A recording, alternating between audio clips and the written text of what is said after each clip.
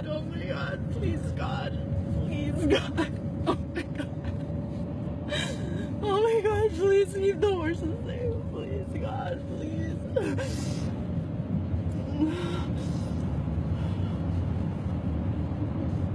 gonna be in this tunnel. Oh my God, oh my God.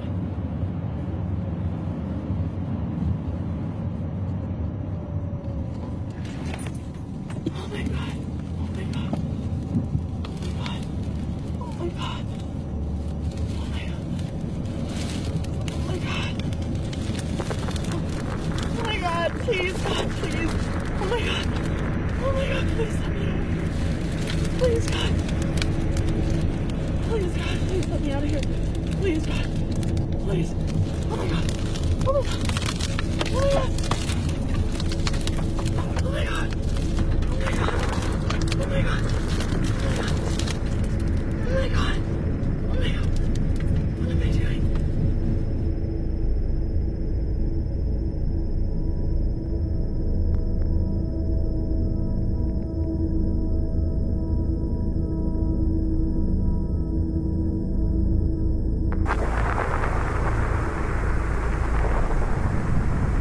One of the most complex systems ever created was the pattern of detonations inside the atomic bomb that began the chain reaction. The scientist who created it, a physicist called John von Neumann, said that there was only one thing as complex. It was the world's climate. Like the bomb, it was a mass of different forces moving around a central globe. Von Neumann then used an early computer to build a model that simulated the world's climate system. His aim was to use it to predict and manipulate the weather as a weapon with which to attack the Soviet Union. But what he began had another consequence.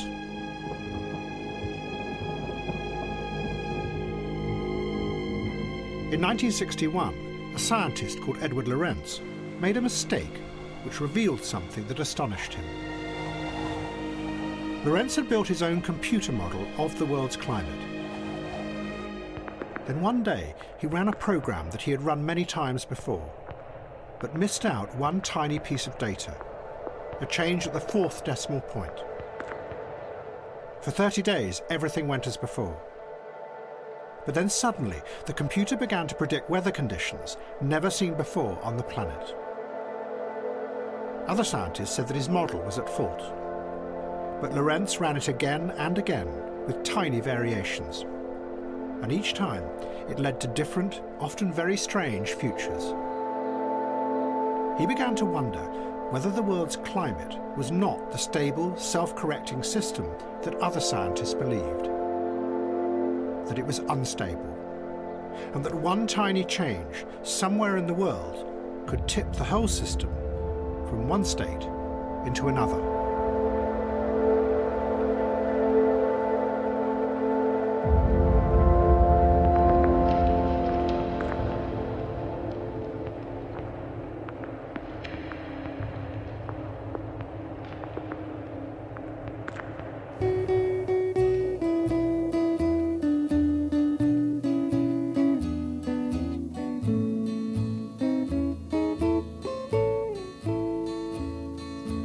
Dark moon, away up high up in the sky. Oh, tell me why you've lost your splendor. Dark moon, what is the cause your light withdraws? Is it because I've lost my love? Mortals have dreamed of love's perfect schemes, but they don't realize that love will sometimes bring a dark moon. In America in the 1960s, there was a man who was convinced that there was something frightening hidden under the surface of the new, modern suburbs, that behind what looked like a confident individualism that was rising up throughout America, there were really hidden fears eating away at people from inside. Oh, these are gorgeous. Look. There were feelings of anxiety, loneliness, and emptiness. And he was convinced he could make a lot of money out of these feelings. He was called Arthur Sackler. Sackler had trained as a psychiatrist, but in the 1950s had turned to advertising drugs and medicines to doctors. And more of the doctors he talked with told him about people from the suburbs coming to them with vague feelings of anxiety and fear, something the doctors didn't know how to deal with. Then in 1963, the company Hoffmann La Roche hired Sackler to promote a new drug called Valium. He offered it to the doctors as an extraordinary new way to treat these inner anxieties. And, he said, it wasn't dangerous or addictive.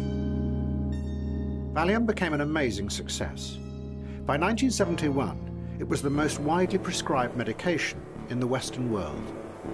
Hoffmann's plant in New Jersey turned out 30 million pills in 15 hours, enough to satisfy global consumption for just 5 days. Valium had touched on something inside human beings, but nobody knew what it was. The new wave of feminists pointed out that far more women than men were taking Valium. They said the drug was being used to blot out the feeling that millions of women were having, that there was something badly wrong with their lives. That when they did what they were supposed to, it didn't bring the happiness they had been promised.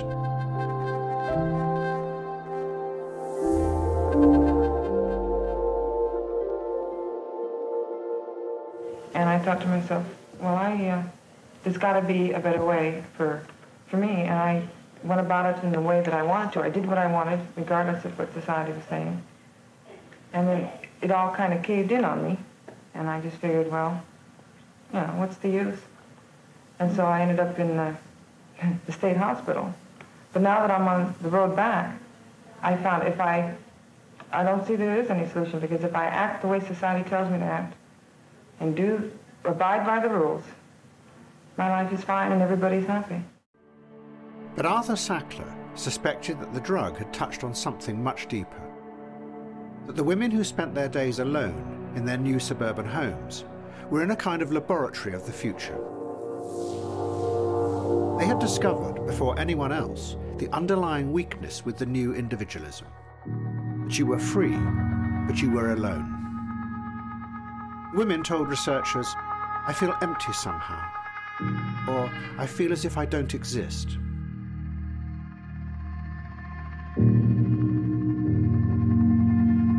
And, Sackler knew, more and more men were also beginning to take the drug. The women had just got there first.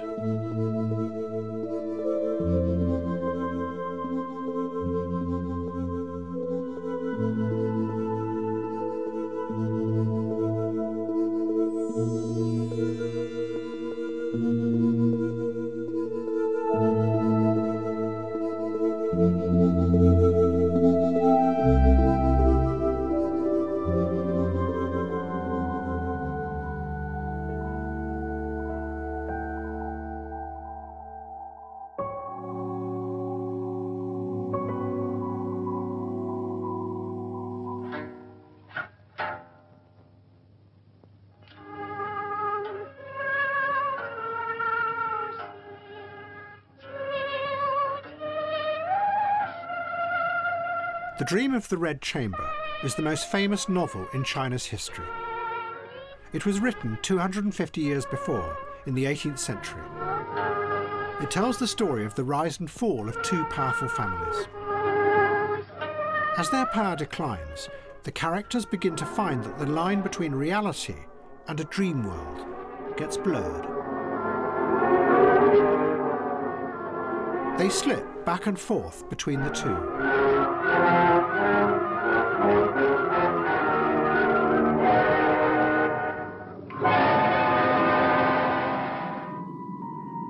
Jiang Qing, the wife of Mao Zedong, had always been fascinated by the Dream of the Red Chamber, because it seemed to show that it is the power of a ruling class that shapes the very nature of reality itself. And it was that idea that had driven her in the Cultural Revolution.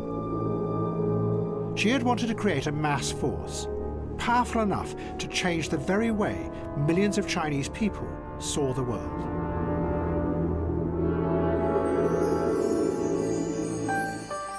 But suddenly, Mao Zedong had turned on her. He brutally dismissed all her ideas, and she began to realize that maybe he had been using her. That Mao had used the mass frenzy that she had created simply as a way of getting rid of his enemies. It meant that everything that she had created, the epic operas and ballets that promised a new kind of reality in the future, had just been flimsy illusions to disguise what had really been a brutal struggle for power.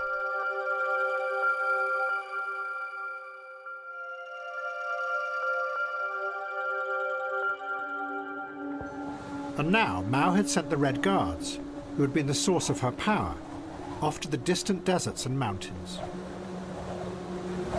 Jiang Qing was increasingly alone and frightened, because Mao was turning on all those who had helped him in the Cultural Revolution. He tricked the head of the People's Army, Lin Biao, into plotting a coup. Mao sent troops to arrest Lin, but he and his family managed to escape on a plane. But the plane ran out of fuel and crashed in the desolate mountains of Mongolia. Jiang Qing was terrified that she would be next. She mounted anti-aircraft guns on the roof of her house in the party compound. She ate meals at random times to avoid being poisoned. And she suspected the nurse who gave her sleeping pills of being an assassin. Jiang Qing's own sense of reality was beginning to dissolve. But she also realized that with Lin Biao destroyed, she now had a much greater chance of taking power when Mao died.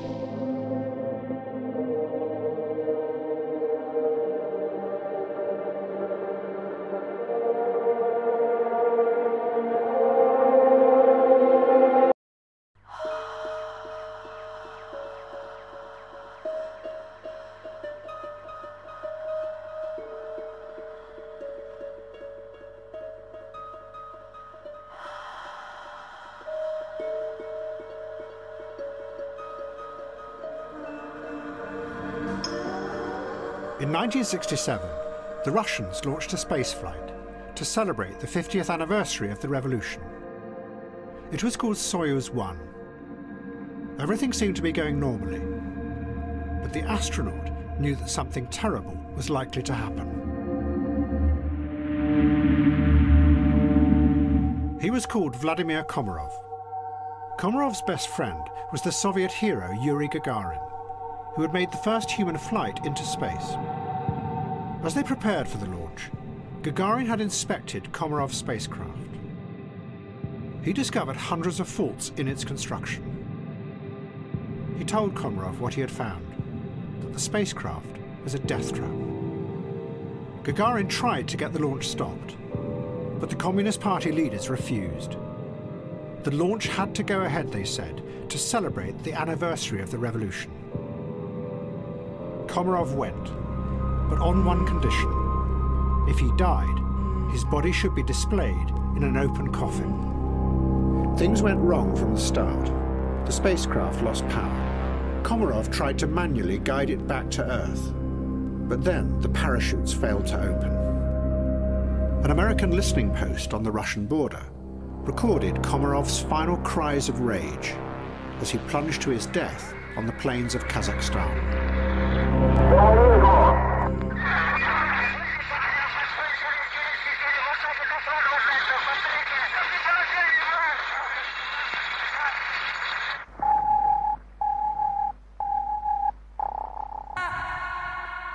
Komarov's remains were put into an open casket at the space headquarters.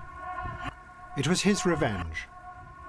It showed in a shocking way how the power of the Soviet leaders was crumbling, and how deeply the communist dream had become corrupted.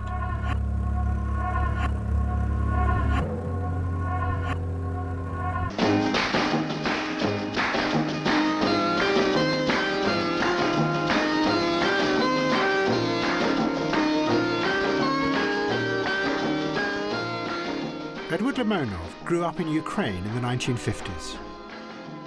His father worked in a lowly position in the Ministry of Internal Security.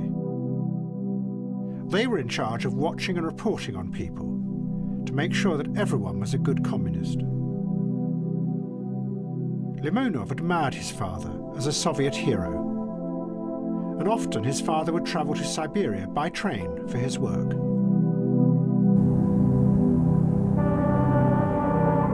One evening, after his father had been away, Limonov went to the station to meet him as he returned. But his father didn't appear. Limonov searched and found another train hidden away in the sidings. He watched dozens of men in handcuffs being taken off the train and put into trucks. Each one was called out by a man with a clipboard. The man was his father. Later that night, Limonov overheard his father tell his mother that all the men were being sent to a prison to be shot because they were against the system.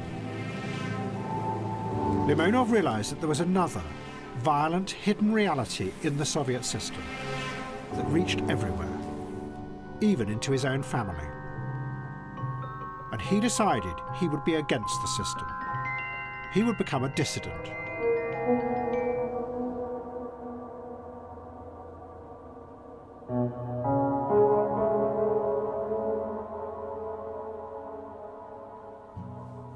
People steal,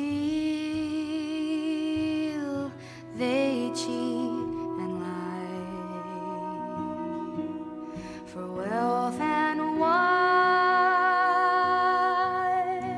It will buy. Don't they know on the judgment day that their gold and silver will melt away?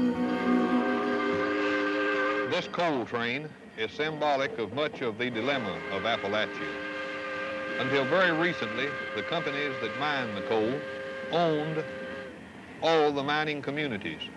They owned the mines themselves, the tipples, the company towns, the streets, the houses, the stores, the commissaries, the hotels, the hospitals. They even had their own brand of money, scrip, which circulated only in company commissaries and stores. This created a population that was totally dependent, and the dependency lasted for more than 40 years. Abruptly, a few years ago, the company no longer needed its mining men. It needed mining machines. So the company withdrew its paternalism in each of the mining valleys. Millions, hundreds of millions, even billions of dollars worth of coal have gone out of these valleys. Appalachia has produced essentially two crops of people, the rich who have followed the coal and the poor who have stayed here in the Appalachian Valley.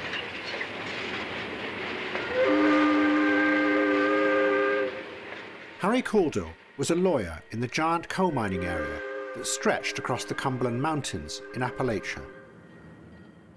He had spent his life representing the miners, taking on and fighting those who owned the mines. But now he had realized that something fundamental was happening.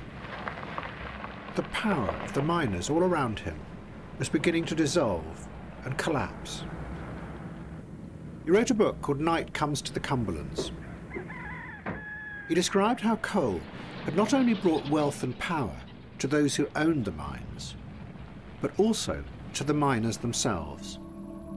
It gave them power because it brought thousands of them together, and together they could block the coal from leaving the valleys.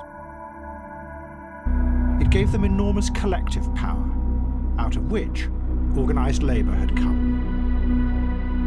For 40 years they had mounted strikes and blockades, and fought violent battles with the private armies of the mine owners. And out of that had come strong leaders, who had used the collective power to change society for the better.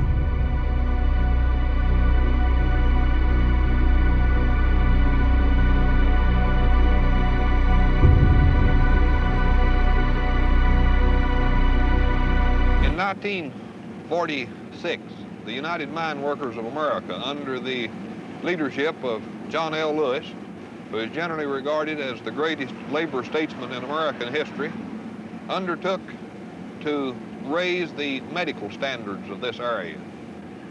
Lewis, in a very dramatic confrontation with the American coal operators at Pittsburgh, "You have," he said, "made dead more than 500,000 of your fellow citizens.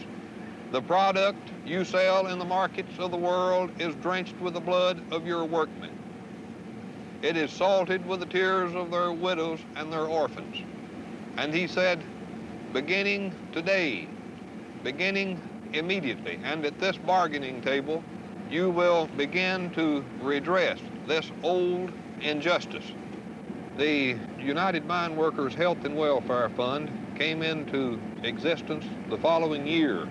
It was comparable in many respects to the National Health Service in Great Britain. But now, Caudill realised that that power had gone. First the machines had come and replaced thousands of workers.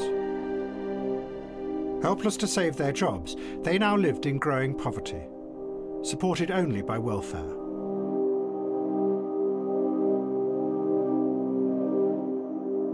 And then there was the other fossil fuel, oil.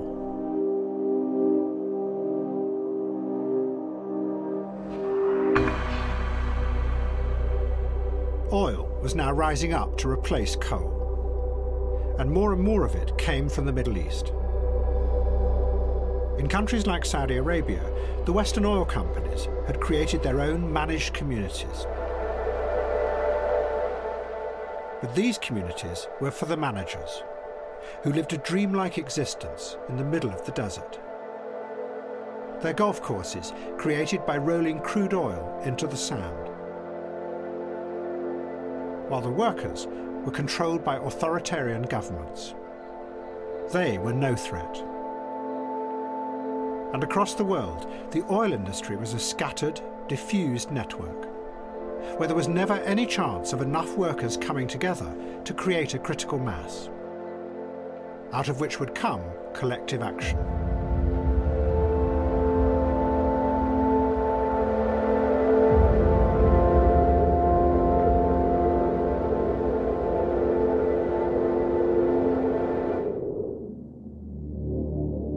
But at that very moment, something was revealed in another remote part of the world that was going to lead to a realization that fossil fuels could not only change the nature of power, they could also change the whole structure of the planet.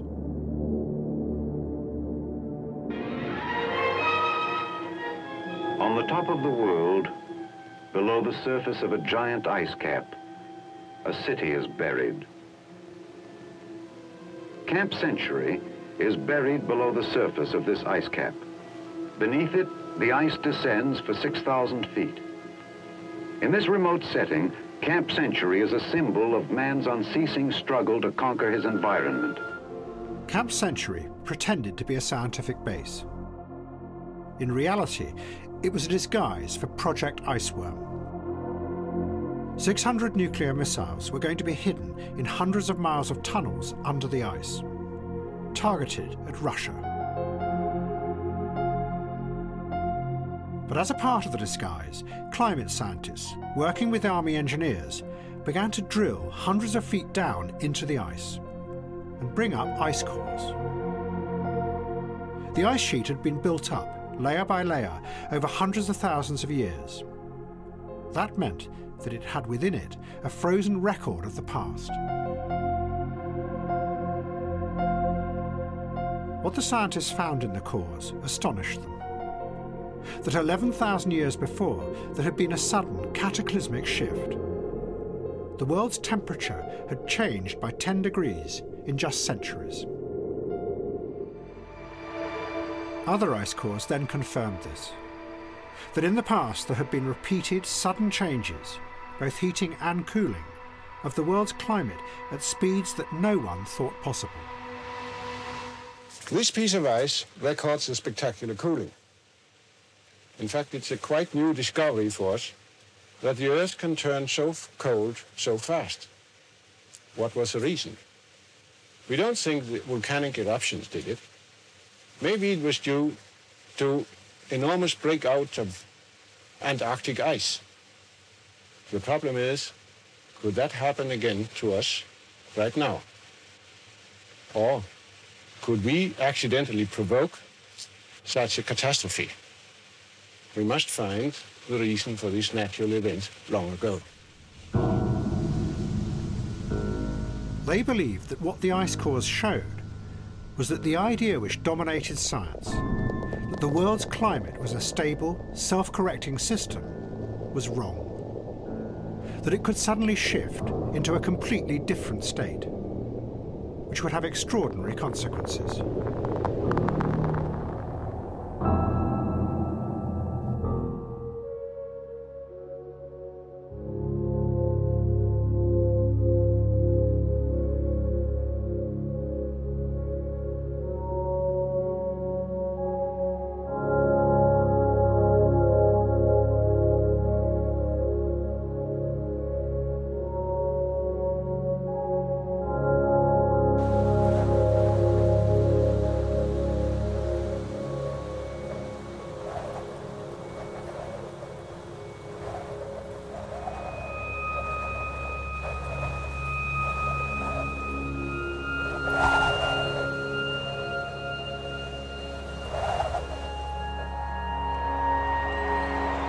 Richard Nixon came to power because he had harnessed a new force. He called it the silent majority. They were the people in the suburbs that were rapidly growing around every city in America. But it was a fragile power base, because it wasn't like the old collective power that had driven political parties in the past. It was millions of individuals who not only felt isolated and alone, but also increasingly fearful of the chaos in America as a result of the Vietnam War.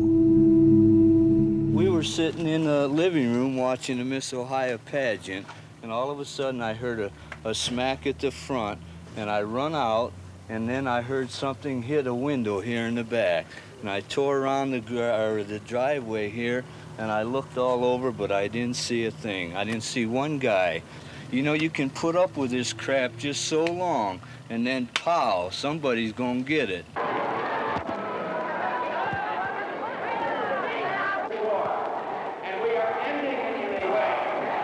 There are those who say, how do we answer those who engage in violence? How do we answer those who try to shout down a speaker?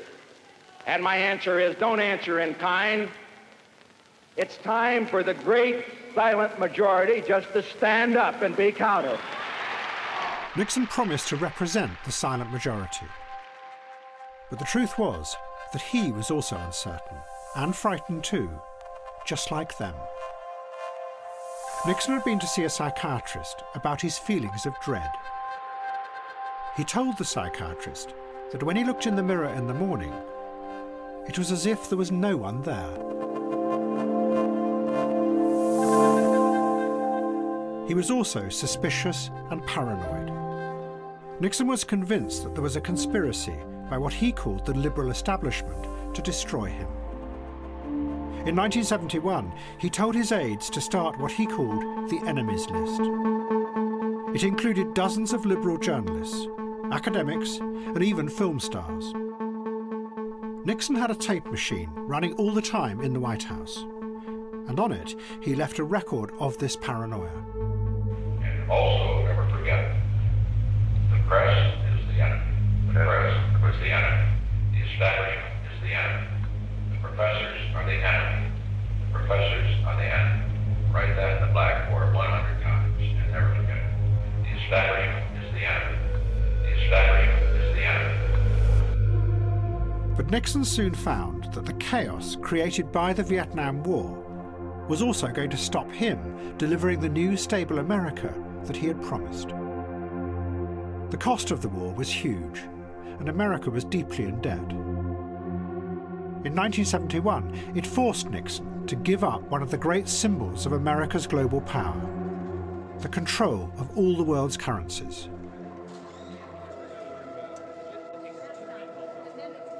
Ever since the Second World War, the value of all currencies in the world had been fixed to the dollar. They were backed by the gold reserves held in Fort Knox. But then overnight, Nixon let that go. And suddenly, there was no fixed value for any currency anywhere in the world. What was that mark, John? 838, 843. 838, 43, I can deal with you in sterling mark. And dollars, just a second. Dollars, Chris? 244.59 the dollar sterling. There was immediately confusion as banks around the world struggled to come to terms with the new reality. They set up new improvised dealing rooms, buying and selling currencies as minute by minute they went up and down in value. But then President Nixon did something that seemed to show he still had power to change the world. He went to China. His arrival was broadcast live in America. Journalists compared it to the moon landings, because Nixon was going to a giant, mysterious country that had been cut off from the rest of the world for decades. And he was going to bring it into the modern global system.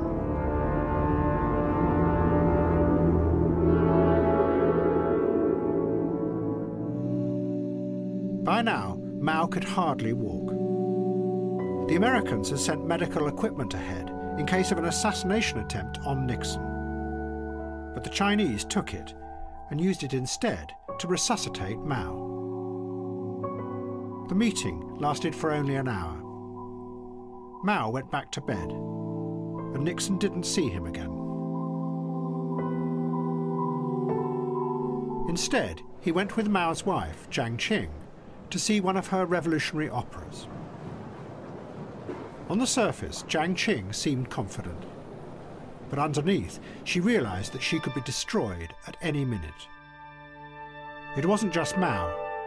By now, the whole system of authority in China was beginning to fall apart, as many of those in power realized that the revolution had failed.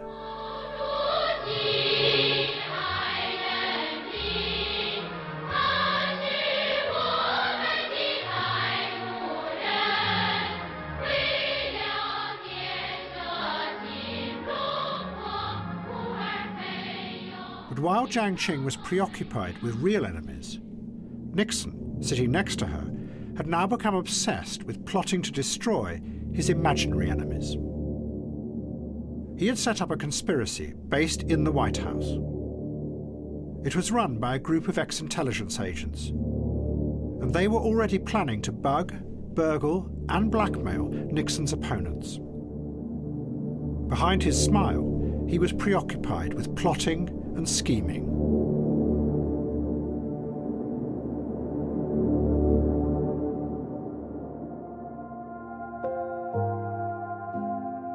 Jiang Qing and Richard Nixon were two of the most powerful people in the world at that moment.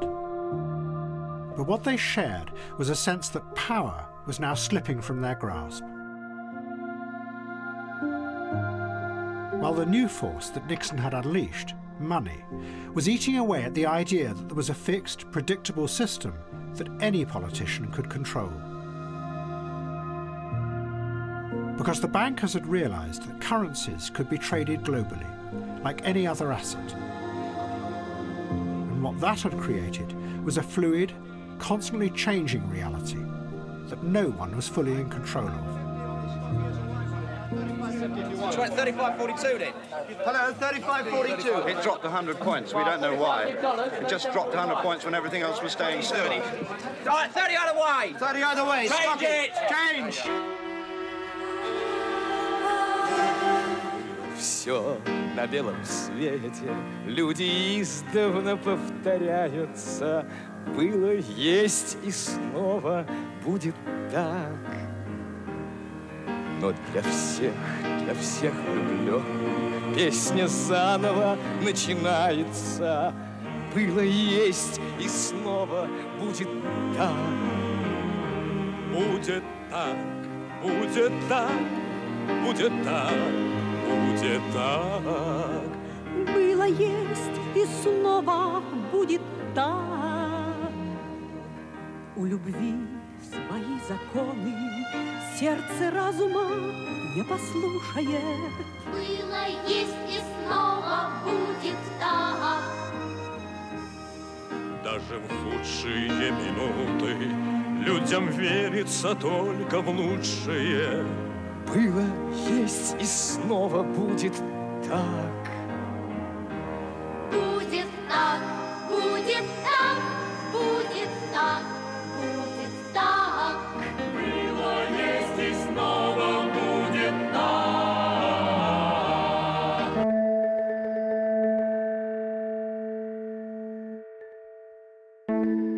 Edward Limonov had now left Ukraine and come to Moscow. He became part of what was called the underground, writers and painters who saw themselves as the opponents of the regime. Limonov became a poet, and one night at a party he met a girl who he fell passionately in love with. She was called Yelena Shapova, and together they became a glamorous couple in the underground world. But what Limonov began to discover was that most of the dissidents did not have a clear idea of what alternative they wanted. They too were trapped by the Soviet ideology. The most famous dissident was Alexander Solzhenitsyn. He was secretly writing a novel that was going to expose the horror behind the communist facade. It was called the Gulag Archipelago. But in the novel, Solzhenitsyn also confronted the fact that, faced by the failure of the revolutionary dream, it was now difficult to believe in anything. That maybe ideology itself was the problem.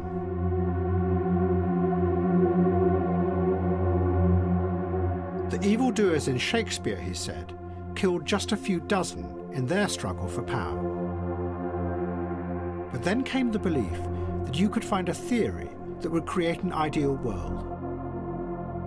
The agents of the Inquisition, he said, invoked Christianity. The great empires like Britain justified it by the idea of civilization. The Nazis did it by race. And the revolutionaries, both in France and in Russia, justified it by equality, brotherhood, and the happiness of future generations. But in every case, he said, thousands and often millions were killed. Solzhenitsyn's book contained a damning conclusion, which was going to be one of the foundations of the counter-ideology that dominates the world today. It said that the only way to escape from that horror was to stop trying to change the world, stop trying to reshape reality. Instead, the safest thing to do in the future was to believe in nothing.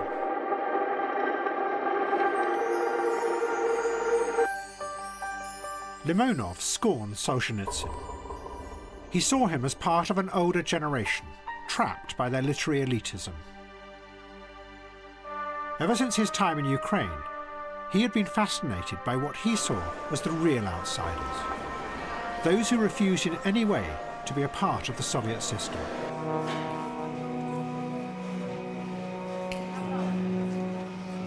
Above all, the thousands of criminals who lived most of their lives in the Russian prisons. They were called the Vory Zakonye, thieves in law. They had their own codes and hierarchies that were expressed in the complex tattoos on their bodies. The tattoos also expressed their fundamental belief that in a society where ideology controlled the minds of everyone, the only way to step outside the system was through violent crime. A singer called Arkady Severnyi had secretly recorded what were called prison songs. Songs from the Dvory Zakonye inside the jails that attacked not just the Soviets, but the whole Russian Empire. Не надо грустить, господа офицеры, что мы потеряли, уже не вернуть. Пусть нету отечества, нет уж веры, и кровью отмечен нелегкий наш путь. Пусть нету отечества, нет уж веры, и кровью отмечен нелегкий наш путь.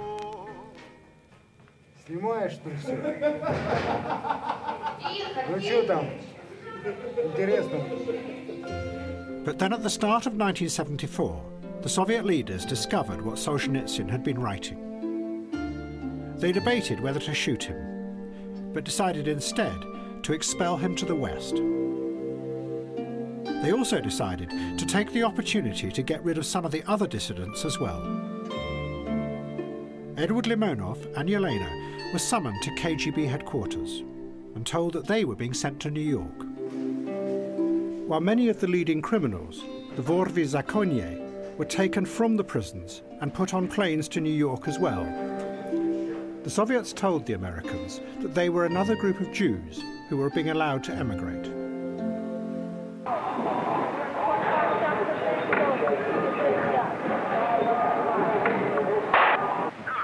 You can't hit me. Why don't you try? You're gonna miss. You're gonna miss. You sure are. Most of the Russian criminals set up home in Brighton Beach, just outside New York. They created their own organisation called the Potato Bag Gang. It was the start of the modern Russian mafia in America. Limonov and Yelena were helped by Russian émigré writers and artists already in Manhattan. And they soon became a glamorous couple, invited to parties by rich Americans who wanted to meet Soviet dissidents. But the New York Limonov had arrived in was not the city of his dreams. Much of it was falling apart, with gangs burning down whole buildings for insurance claims. But a strange, unreal mood spread through the ruins. Well, this morning on our way into work, we had a report that the police had located a carcass on in a street on 172nd and Bryant. It turned out to be a stripped carcass of a gorilla. It was headless, and the fur was removed, skin was removed. South Bronx. There was also a mood of paranoia spreading through America. Nixon's own paranoia had been exposed by the Watergate scandal. But in its wake, all kinds of other revelations came out, of dark secrets in the political world that had been kept hidden from the people. That for 20 years, the CIA had been planning assassinations and overthrowing leaders of foreign governments all around the world, using poisons and specially made secret weapons. Don't point it at me. Now, does this pistol fire the dart? Yes, it does, Mr. Chairman, and a special one was developed which would be able to enter the target without perception. As a murder instrument, that's about as efficient as you can get, isn't it? Yes. The uncertainty even infected those who had previously ridiculed all conspiracy theories. 6 years before, Kerry Thornley had begun Operation Mindfuck. He and his friend Greg Hill had planted fake conspiracy theories in the press and in underground magazines, alleging that the Illuminati were the secret organisation behind all the assassinations in America. Their aim was to make people see how absurd all such theories were. But one day in New York, Thornley thought that he recognised the picture of one of the Watergate burglars on a magazine stand. He was certain he had met him 20 years before in New Orleans. Back then, Thornley had been friends with Lee Harvey Oswald. They had met when they were Marines together. Thornley had then lived in New Orleans, the same city that Oswald had lived in before the assassination. And he had met people there who later became suspects in the Kennedy conspiracy. Thornley had always seen these as coincidences, but in the new mood, he started to doubt. I had met Guy Bannister, a suspect in the Garrison probe. I had met Clay Shaw 2 weeks before the assassination, and a discussion of my book about Oswald, the Idle Warriors, was involved. I had even worked in a restaurant where Oswald had lived in his youth with his mother right upstairs, right in the same building. So there were meaningful coincidences and meaningless coincidences, but I could not explain all these weird coincidences. But at the same time, the fake conspiracy theories that Thornley had been spreading into American culture with Operation Mindfuck ever since the late 1960s started to be believed as well, because the real conspiracies were so extraordinary. Stories about the Illuminati and a plot to create a new world order began to get mixed up with revelations about brainwashing and secret mind control programs run by the CIA. And the line between the reality of political corruption and a dream world of conspiracy theories started to get blurred in America. But the sense of uncertainty and a feeling that systems might be out of control was also creeping into other areas. A group of climate scientists had begun to argue that the world might be on the edge of another dramatic change, that there might be a cataclysmic crisis coming, and that the reason this time was human activity. In the 1970s, there seemed to be dramatic shifts happening in the climate. In regions near the equator, there were droughts and famines. But in the Arctic regions, it was getting colder. Something was happening, but no one knew what. One group said that there was going to be a dramatic cooling, because the dust and smoke spreading around the world was blocking out the sunlight. A man-made dust pall is spreading over the Earth. This dust blots out the sun and causes cooling on a worldwide scale. Not all scientists agree with this theory. I hope it's wrong myself, but there is no doubting its seriousness. For if this is correct, millions of people will be destined for chronic famine. But others said the very opposite was about to happen. There was more and more carbon dioxide being pumped into the atmosphere. That would trap the heat, and the world would grow hotter. And the key force behind that was the hydrocarbon, oil.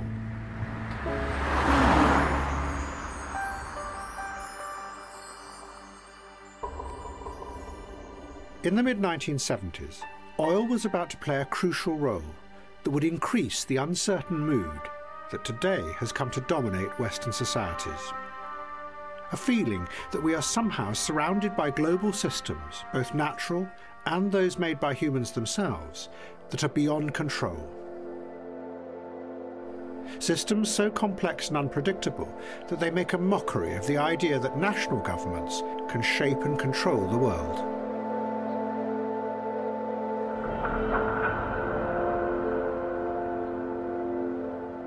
"100 years before, coal had done the same. It had brought millions of people into the new industrial cities, where they worked for the men who owned the vast wealth that the coal had created. And that money was so powerful that it seemed to control everything. Not just people's lives, but politics as well. But slowly, out of that came a challenge to that power, based on the workers organising together. And from that came the idea of mass democracy, that the role of politicians was to represent the mass of the people against the powerful. But now, oil was about to start something that was going to undermine that idea. This is King Faisal of Saudi Arabia. He's going to have a great deal to say in the next few years about the way you live. He rules over a desert kingdom of 6 million people. In this decade of the oil shortage, he's one of the most powerful men in the world.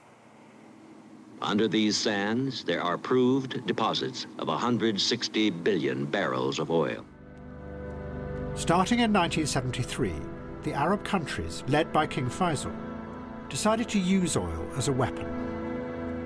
They wanted to force America to stop supporting Israel. And they did with oil just what the miners had done with coal in the past. The Arabs blocked supplies and then suddenly raised the price 4 times. It was a dramatic exercise of power, and it caused chaos in the American economy. As a friend of the United States, we are deeply concerned that if the United States does not change its policy in the Middle East and continues to side with Zionism, then I'm afraid such course of action will affect our relations with our American friends, because it will place us in untenable position in the Arab world and vis-a-vis the countries which Zionism seeks to destroy. For almost 3 decades, we have been the richest, most powerful nation on earth. Now, a nation of 6 million warns us we must change our foreign policy if we want full gas tanks. It had a dramatic effect. Money suddenly poured into the Arab world. Within 3 years, Saudi Arabia had more foreign currency than Japan, Germany, and the United States put together. But the Arab governments had no idea what to do with this vast new wealth. So they turned for help to the Western banks. The banks realized that they could take these petrodollars and turn them into a new kind of international currency, free of all government control. And soon, politicians from all around the world were coming to the new headquarters of the Western banks to elaborate signing ceremonies, where they borrowed billions of the petrodollars.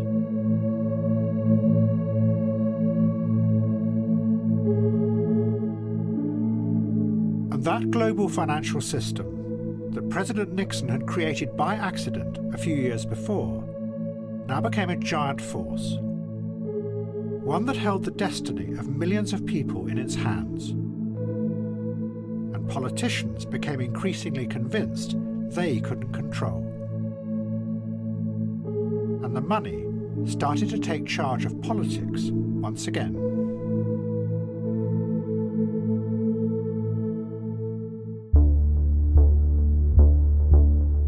But it was only the beginning, because another component was about to be fitted into this growing new system of power. In China, as Mao approached death, Jiang Qing was still determined to take his place as the leader. But there was one person who was equally determined to stop her. He was called Deng Xiaoping. Deng was one of the original revolutionaries, and he had been sidelined during the Cultural Revolution. But now, Deng believed that if Jiang Qing was allowed to take power, it would be a disaster for China, and the country could splinter into civil war. An anonymous poem appeared on a wall in Tiananmen Square. It was obviously addressed to Jiang Qing. Lady X, it said, "You are insane. To be empress is your ambition. Instead, take this mirror and see what you are really like. You deceive your superiors and you delude your subordinates. Yet for types like you, good times won't last.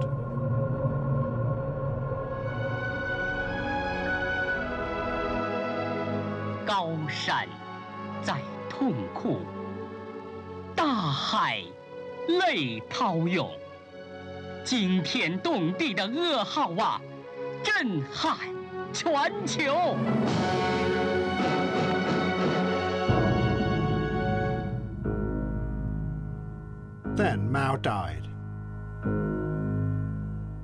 Jiang Qing came on her own, dressed in black. She was already preparing to take power with 3 others of the leadership. They were called the Gang of Four. But another group, backed by Deng Xiaoping, set out to destroy them. Wall posters went up all across China, attacking the Gang of Four, claiming that as well as being corrupt, they were really working for the CIA to undermine China. When Jiang Qing came to Ta Chai, there seemed to be no end to her whims. Now she wanted her room sprayed with perfume. Then she wanted more carpets on the floor. And for curtains, she wanted to have special ones of a particular dark color. Jiang Qing and company demanded complete quietude. No one should laugh or talk loudly. Planes at a nearby airport had to stop their sorties. People had to be sent uphill to beat the woods to drive the birds away.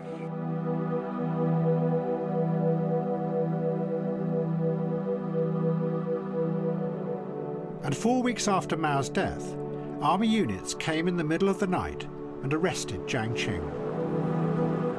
She was put in an underground cell next to the refrigeration unit that was holding Mao's body. She later tried to commit suicide by hitting her head against the wall. So the soldiers covered the walls with rubber.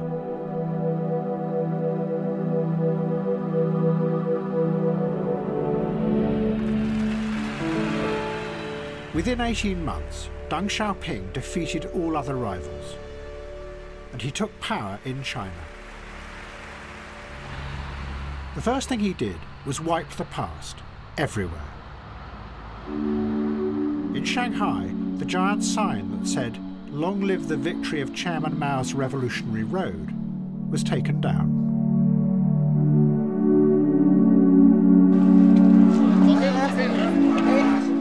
While outside the Department of Public Tranquility in Beijing, which in reality was the headquarters of the secret police, the thoughts of Chairman Mao were also removed.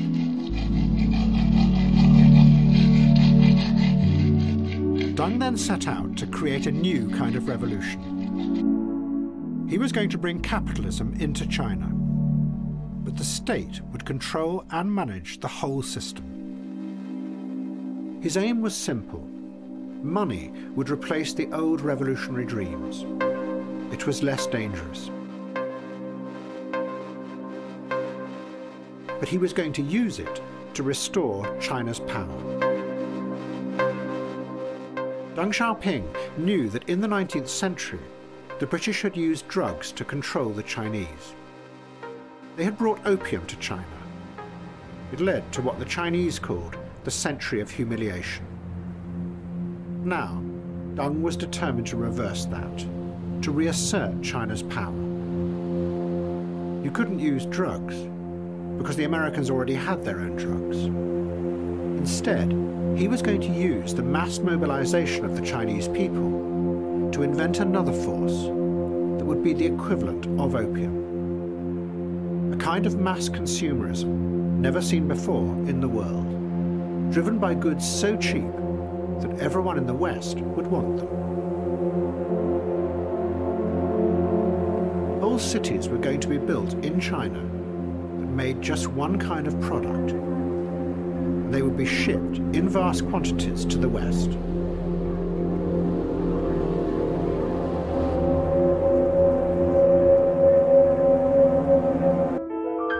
You gave up on utopian ideas about the future and didn't believe in anything any longer, apart from the money.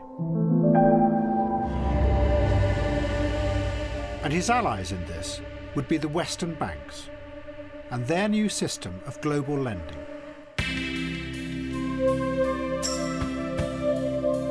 Because the banks would lend millions of people in the West the money to buy the Chinese goods, just like they had been lending to governments all around the world. It was going to be the perfect system.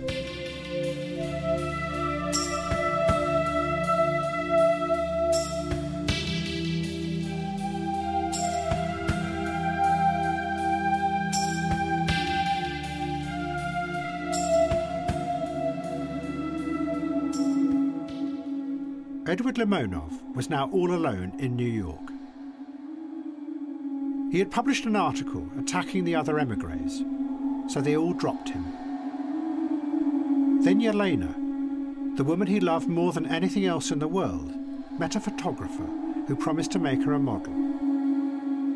He seduced her, and she left Limonov. Without love or money, Limonov became destitute. He lived in the cheapest hotel, surrounded by prostitutes and drug addicts. And he spent his days and nights wandering the city, alone.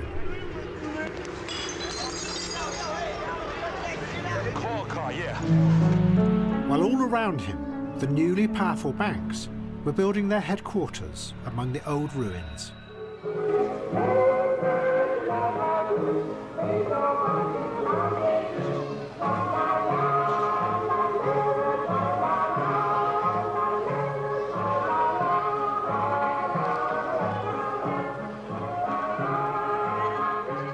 Then one day in Central Park, looking at the people all around him, Limonov decided that he was going to write a novel, but one that would have him as the central figure.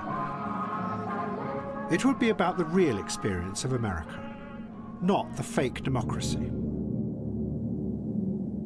In the book, he described watching Americans in a cafe where he was working as a waiter. It is they, he wrote, who have introduced a plague into this world. The plague of money. The disease of money. The plague of buying and selling is their handiwork. I hate this system, and I am not ashamed that my hatred has sprung from my wife's betrayal. I clear away your leftovers while my wife fucks, and you amuse yourself with her, for the sole reason that there is an inequality.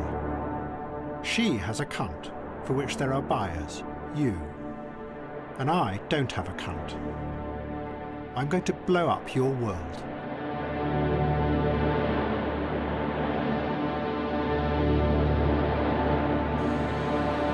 The book, called It's Me, Eddie, gave a picture of a new reality that Limonov saw emerging from under the surface of America's everyday life. People think they are free, but really they are becoming like simplified robots, following the rules of money, limited to satisfying only those desires that can be bought and sold. Every publisher he sent it to refused to publish it.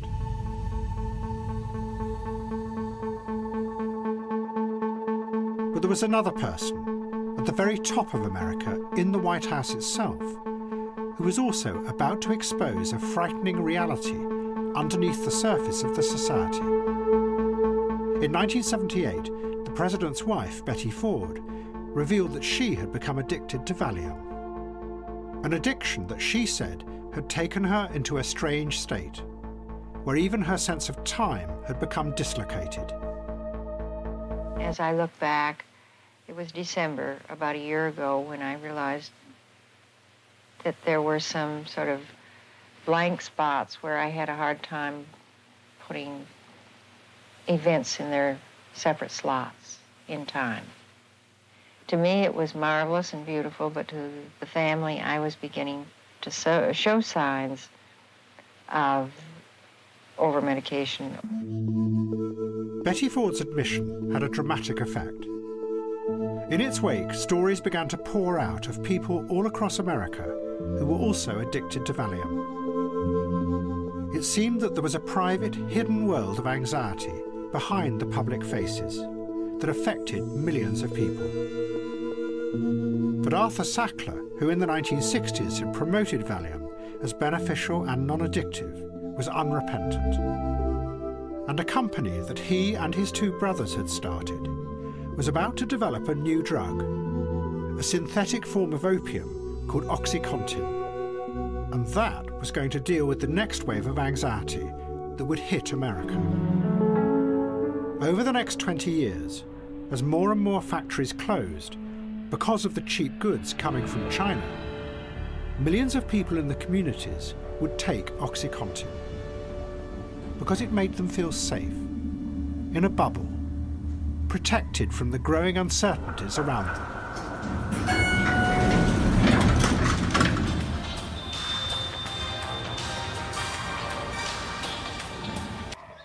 And Harry Caudill, who had represented the miners in Appalachia, became certain that the anger under the surface there was going to grow.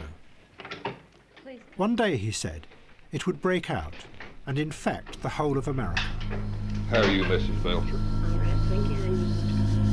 In 1990, he discovered he had Parkinson's, and he shot himself. While Kerry Thornley had become convinced that the coincidences in his past were not coincidences, that the CIA had somehow manipulated him to set up Operation Mindfuck. But he had no idea why.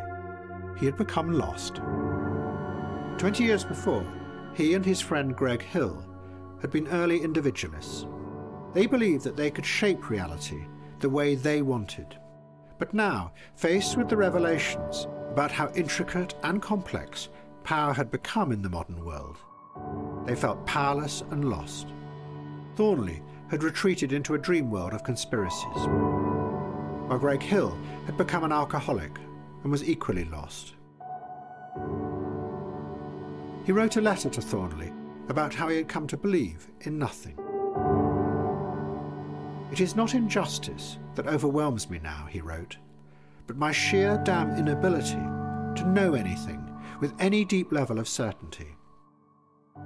When despair is deep enough, even death seems pointless. Now I live without justice. I don't know why. I just live it. So be it."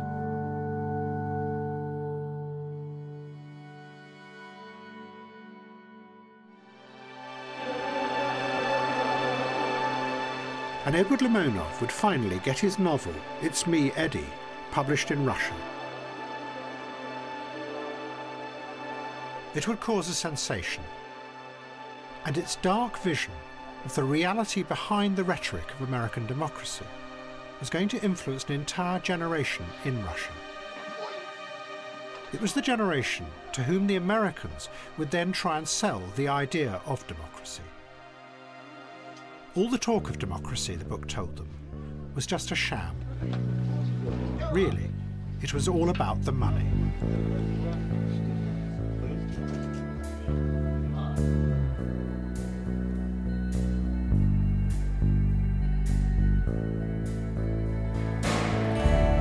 Starry eyes, how can I get to you? Not true.